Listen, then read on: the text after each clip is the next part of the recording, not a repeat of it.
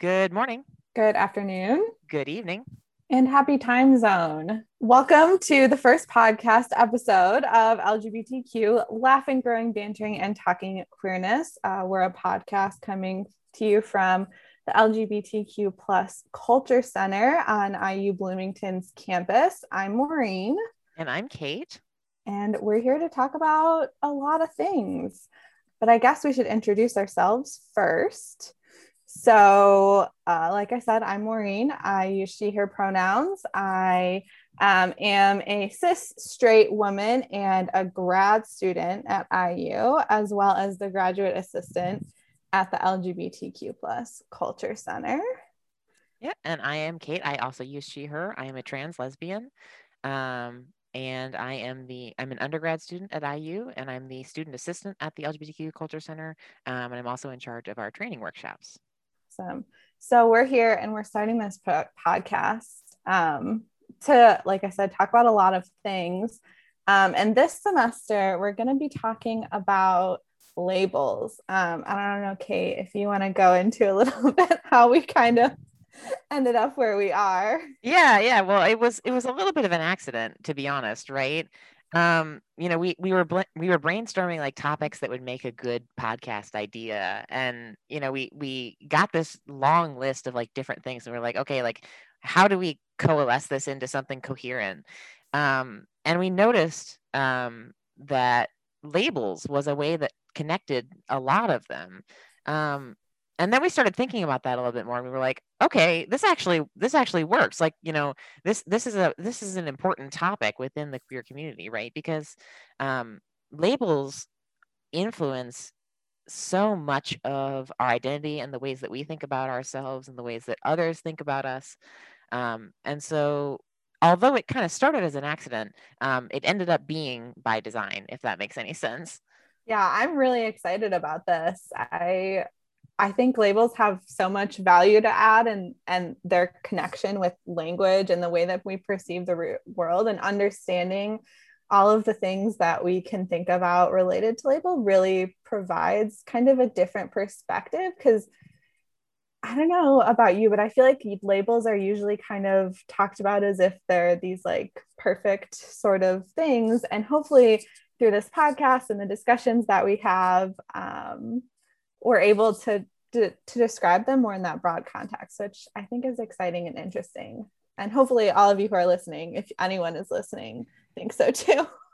Yeah, no, for sure. I think labels, like you said, have this perception of being like monoliths, right? Where like a label is a label and that is the definitive thing. And I think that also contributes a lot to like gatekeeping and other sorts of issues like that. So yeah, I really hope we're able to deconstruct that in this podcast. Awesome. Yeah, I'm excited. I'm going to say I'm excited like seven I'm excited as times well. throughout this episode. So, fair warning. So, I guess with that brief or not so brief introduction, we can dive into this like first big topic of this episode, which is what is a label? Um, because in order to have any further discussion, we kind of need to start in the same place, which isn't also, I don't know, this is going to be one of those times where we talk about something and we start out and like it's this really discrete thing. And I think at the end of this It's episode, just going to get messier and it's going messier. to get messier and Yeah, no, messier. I mean, I think the job of this episode is to confuse the listener, to be honest. Okay, if you're listening, that was your warning. You might get confused for a little bit, and hopefully we can resolve some of it, or at least provide questions for you to ask so you can further your own education, or you can just like laugh at us. That's fine too. Um, All right, so so let's start by talking about some different definitions of labels. Well, Maureen, do you want to start with the dictionary definition? yeah, so when we kind of were going through and deciding what to talk about, I was like, okay, what does a label actually mean? And if you go on the Webster Library website or an actual physical dictionary, Do if those anyone exist has anymore? those, probably like in my parents' basement. But if you look at the actual definition of a label, it refers to something that's like very concrete or discrete. Something like a written or printed matter accompanying an article to furnish identification or other information, or thinking about like the tag you have in the back of your shirt. Um, it is Or like a affixed. label on a can of vegetables or something like that. Exactly. So it's these things that are attached to very concrete items, very tangible things that are super easy to wrap your mind around. Like if you talk about a can of soup, like everyone knows what a can of soup is. Right. And you can like list the ingredients and then like, there's a definition of like, oh yeah, if it has these ingredients, then it's soup. Yeah, and you can draw a picture of it. You could, write a description of it, and most people would have very fairly similar ideas of what that is. Um, but we also use them to talk about people and traits, and I And think, societal things, right? yeah, and I think that is really makes it challenging to talk about this topic because we we know that these labels are used to describe someone. They're used as descriptors. They're kind of this shorthand way of saying what we really mean. And that can lead to a lot of really interesting conversations, but it can also kind of lead to this like confusion or overgeneralization or undergeneralization of people who share the same qualities or traits or what have you. Yeah, well, and I think it's really tricky because labels, when it comes to like people and societal things and stuff like that, it's not that concrete, right? Everything is messy. Because people, you can't measure people. I mean, you can measure how tall they are, but that's not what we're talking about, You can't measure, there's no test for whether you're gay enough. There's no test for whether you're trans enough. Nor should there be, right? But um, you know, there's not like, you can't put an ingredients list on a person. Like you can't slap a nutritional facts label on Wouldn't their it be so forehead. much easier if we could though? But people don't work like that. No. So yeah, I think that's sort of the main thrust of this conversation is like, um you can't just assume that the label dictates the contents of the person like you would for a can of soup. Exactly. And the way that we use a label, back to this whole dictionary kind of idea of what the formal definition of something is that the dictionary definition of each of these labels that we may talk about. So what does the dictionary, what does like research and literature, what are they using as their definition? And I'm using quotes. Because usually they're pretty loose definitions and they say that they're not perfect definitions, but they do have to, be defined in the context of writing a paper or providing information usually. And how do they differ from the way that we use them in our everyday language, or that colloquial use of these labels in this language that is attached to the LGBTQ community? Right. And well, here's an example for you, right? So if you read an academic paper about trans people, right, you're going to see transgender defined as someone who identifies as the opposite gender compared to their sex at birth. But when we use that word colloquially within the community, trans can incorporate a large number of identities, not necessarily just the binary female to male or male to female options. Lots of different non-binary identities and things like that that might fall under that label of trans, but that isn't necessarily reflected in like academic literature or even some more basic level educational literature either. Yeah, exactly. And aside from like academic language versus language from people who are everyday using it in the community, there's also this, excuse me, this language of people who are less familiar or who have less interactions with people who use certain terms to describe themselves. And so there's differences in those definitions too. I don't know if you want to go into that TikTok that you saw that you thought of when you were thinking of this topic. Yes. So I'm sure most of the people listening know either John Green or Hank Green, pretty famous content creators. And so Hank Green posted a TikTok. It was probably several months ago now, but there is so he basically got a question whether ice is a rock, and he's like, well, of course not. And then he's like, wait a second, it's a mineral, it's a crystalline structure, and it's found naturally on Earth, and it's solid at most, at the temperature that it's found, and it's like, okay, well, maybe it is a rock, right? Like it's naturally there. It's like comes from the ground. And then he's like, okay, wait a second. Well, if ice is a rock, then is water lava? Because it's a melted rock, right? And then if water is lava, does that make people lava monsters? Right. And so it's an absurd example, right? But I think it's really useful when having these sorts of conversations, because it really shows, we have these definitions, and we have these words and labels that we use that help us describe our world, right? It's useful to know what a rock is, especially if you're a caveman and you're trying to fight off a saber-toothed tiger. But sometimes those definitions have messy edges. It's not exactly clear what's included and what's not included, and we have to draw those lines for ourselves in the way that's most useful. Absolutely.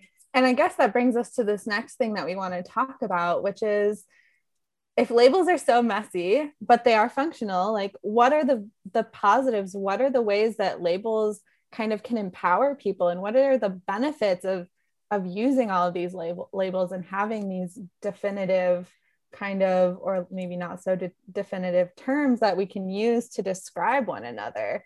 And I think there's a lot of really great ones. One thing that I think is really powerful is this idea of finding a community of people who are connected through their use of shared labels or shared terminology or shared descriptions. And having that as this connecting factor to say, like, hey, you also identify this way. I know that we have probably something or some kind of shared experience between us. And that is a really helpful tool in a world where, the society is not super nice to LGBTQ people in general. And so being able to connect with people, even just based off that one factor, because you're using that shared sense, provides so much support, which is a really big benefit of these labels. Yeah, no, absolutely. I think being able to find that connection, and even just like share like tips and stuff, because like, when you think about like cis men or cis women, they have examples of, they have friends who have similar bodies and social presentations to them, and parents usually, that they can ask for advice on like personal care stuff or fashion or whatever, right? And trans bodies, for example, don't necessarily have that, right? Or when it comes to like sex ed, right? Especially, a lot of sex ed is not inclusive of LGBTQ plus people. So having, community to talk about those things and share tips and safety measures, can be super, super important. Absolutely. It's, well, and as a cis person, I can say, like, I could talk to my mom all the time, right? Like, and I can't even imagine not having that role model or having to go out and like find those people to connect with on that level. Right. Well, and we're not even talking about like cases of family rejection, right? It's just right. like, if your mom is cis, she doesn't necessarily know the best way to shave your Exactly. facial hair so that it's not visible, Right. right? Exactly. Like that's not, and it's not something that your dad probably ever had to worry about. So, Exactly. it's just stuff like that. Yeah. Yeah. The other thing that we wanted to talk to you about, aside from this community kind of and connection piece, is this idea of these labels also serving as a way to validate yourself and your own identity, and naming something is a powerful act. Kind of makes it real in a sense, I think, is a big part of it. Yeah, and it's a way to like fall back on something. It's like, because there's so much imposter syndrome in the queer community, and so Absolutely. much self-doubt, because our society basically gaslights us all the time, you know and so having that label that's like, okay, yes, this is my label, this is who I am, I can rely on this. And so if you're ever like if you're ever feeling self-conscious or you're ever in doubt, you can be like, yeah, no, this is me, this is my category, you know. And even if that is like a very specific label, or even if it's just the label queer, you know, that any specificity label can serve that role if it needs to. Well, and I can imagine if you're someone who maybe isn't out or is kind of confused or unfamiliar with some of the things that you're feeling and experiencing, if you see someone who uses this label that maybe you've never heard of before, but then you see this other person who's claimed it and who is like proud and who talks about it as if it's a normal part of life, because it is, even if that's not something that you've experienced. It Exactly. can be really powerful to see that role model and to see that example of a person who is accepted and is living their best life, even if that's something that you can't even imagine having because of the circumstances that you're currently in. Like, that's a very powerful thing too. Yeah, absolutely. And even people who use different labels, that sort of representation can be super powerful, but especially if it's the same label. You know, it's like, okay, like this is my person, you know. Mm-hmm. We all need our person, Yeah. all of us. We all need that, no matter what it is. Yeah, so I think the next thing we want to talk about is like the way that labels can play a role in like recognition societally and like social movements. So I think when we're talking about like the LGBTQ plus community in general and the fight for equality and for, you know, basic rights, labels are also super important in that area as well. So having, you know, we talked earlier about the idea of like a community around shared experiences, and when we think about the LGBTQ plus community as a whole, there's lots of very, very, very different experiences, you know, under that umbrella.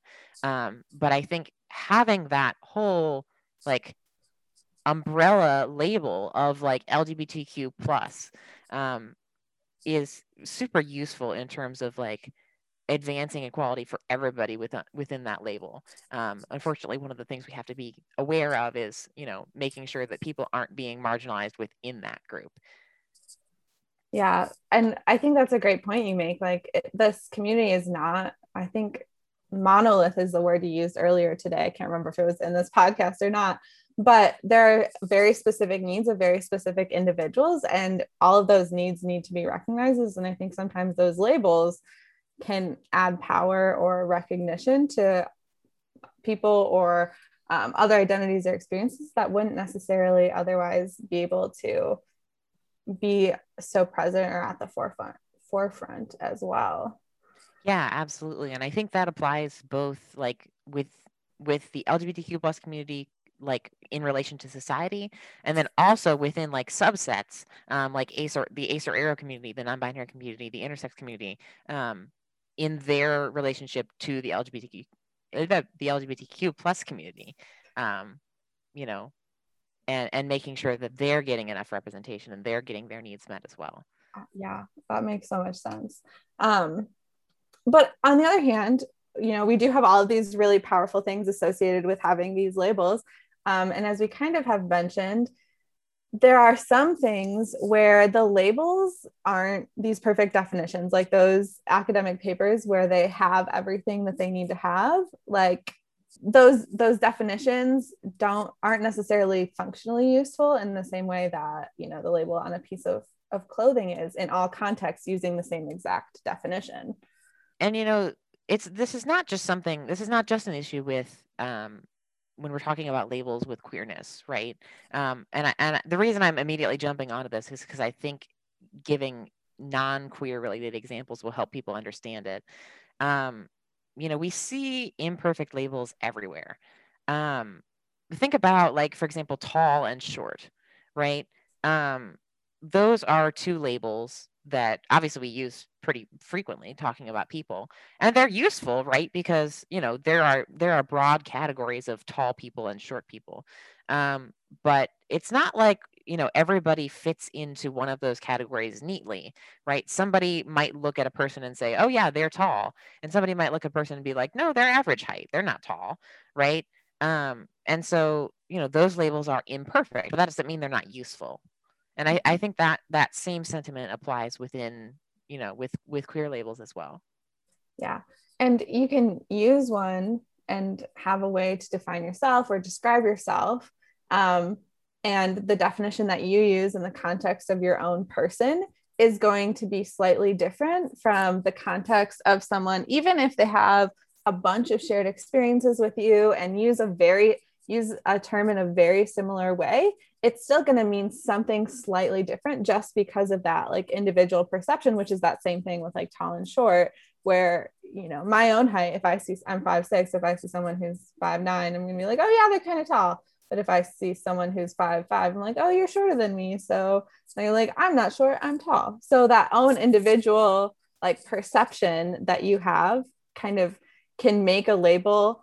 And all of those individual like definitions, if we think about how many millions of people there are in this community, like all of those slight individual differences in how terms are used really can add a layer of confusion into the generalized definition that is kind of used when you're trying to talk about a whole group of people or a whole category or something like that.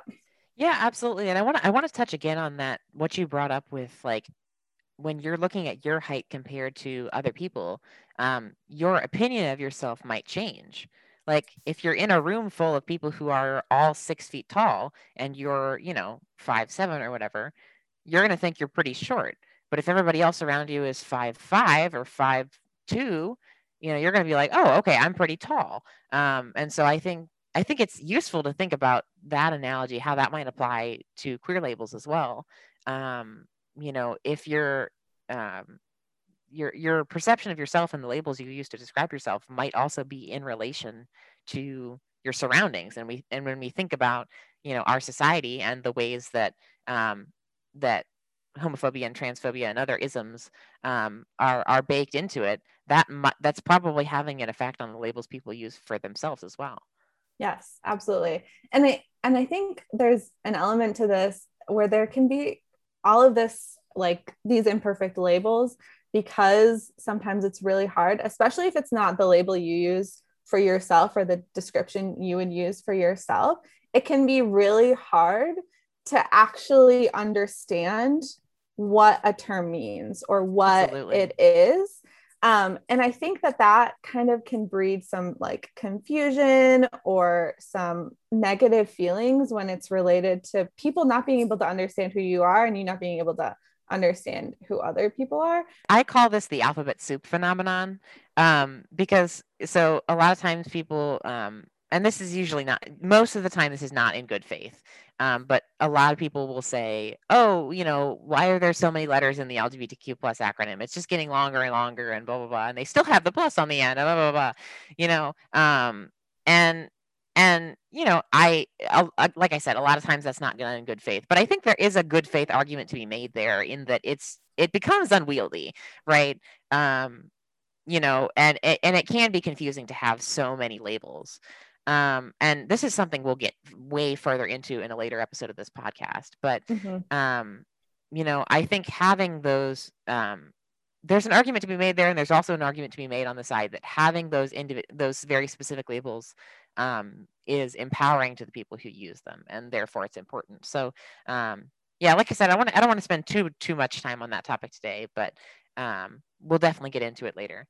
Yeah, that's a good point. And I think that kind of brings us maybe to this conclusion of perhaps this topic. And I think one of the main takeaways that I want all of you, if anyone is listening, to take away from this is that these labels are really, really important. And it is absolutely important to do your best to understand what they mean to the people who are using them. But also understand that it is going to be confusing and it sometimes is going to be hard to understand, but that isn't a good enough reason to not learn about it, I think, is a takeaway, at least I got from our conversation. Yeah, no, absolutely. And I mean, I think, I think part of the thing is it's supposed to be confusing. I mean, it's not intentionally designed to confuse people, but it's supposed to be complicated. It's supposed to be weird. When we think about the label queer, right? It means odd, right? Because these identities are considered different or weird by society. And so I think, and that is reflected in the language that we have to talk about them. So try to open your mind to talking about these things with language that might seem a little bit absurd to you, because sometimes that's what we have to do in order to communicate about them, you know? Absolutely. Love is weird. Identity is weird, but we're here for it. I guess. Is there anything else you wanted to add, Kate? No, I think we had a pretty solid episode today, and I'm excited to explore these issues further in future episodes as well. Yeah, join us for more rambling and diving down into rabbit holes in our next episode. Thank you so much for listening today. This is LGBTQ Laughing, Growing, Bantering, and Talking Queerness from the LGBTQ Plus Culture Center at IU Bloomington. I'm Maureen. And I'm Kate. Next time we'll be talking about what it means to choose a label. All right, we'll hope to see you soon. Bye all.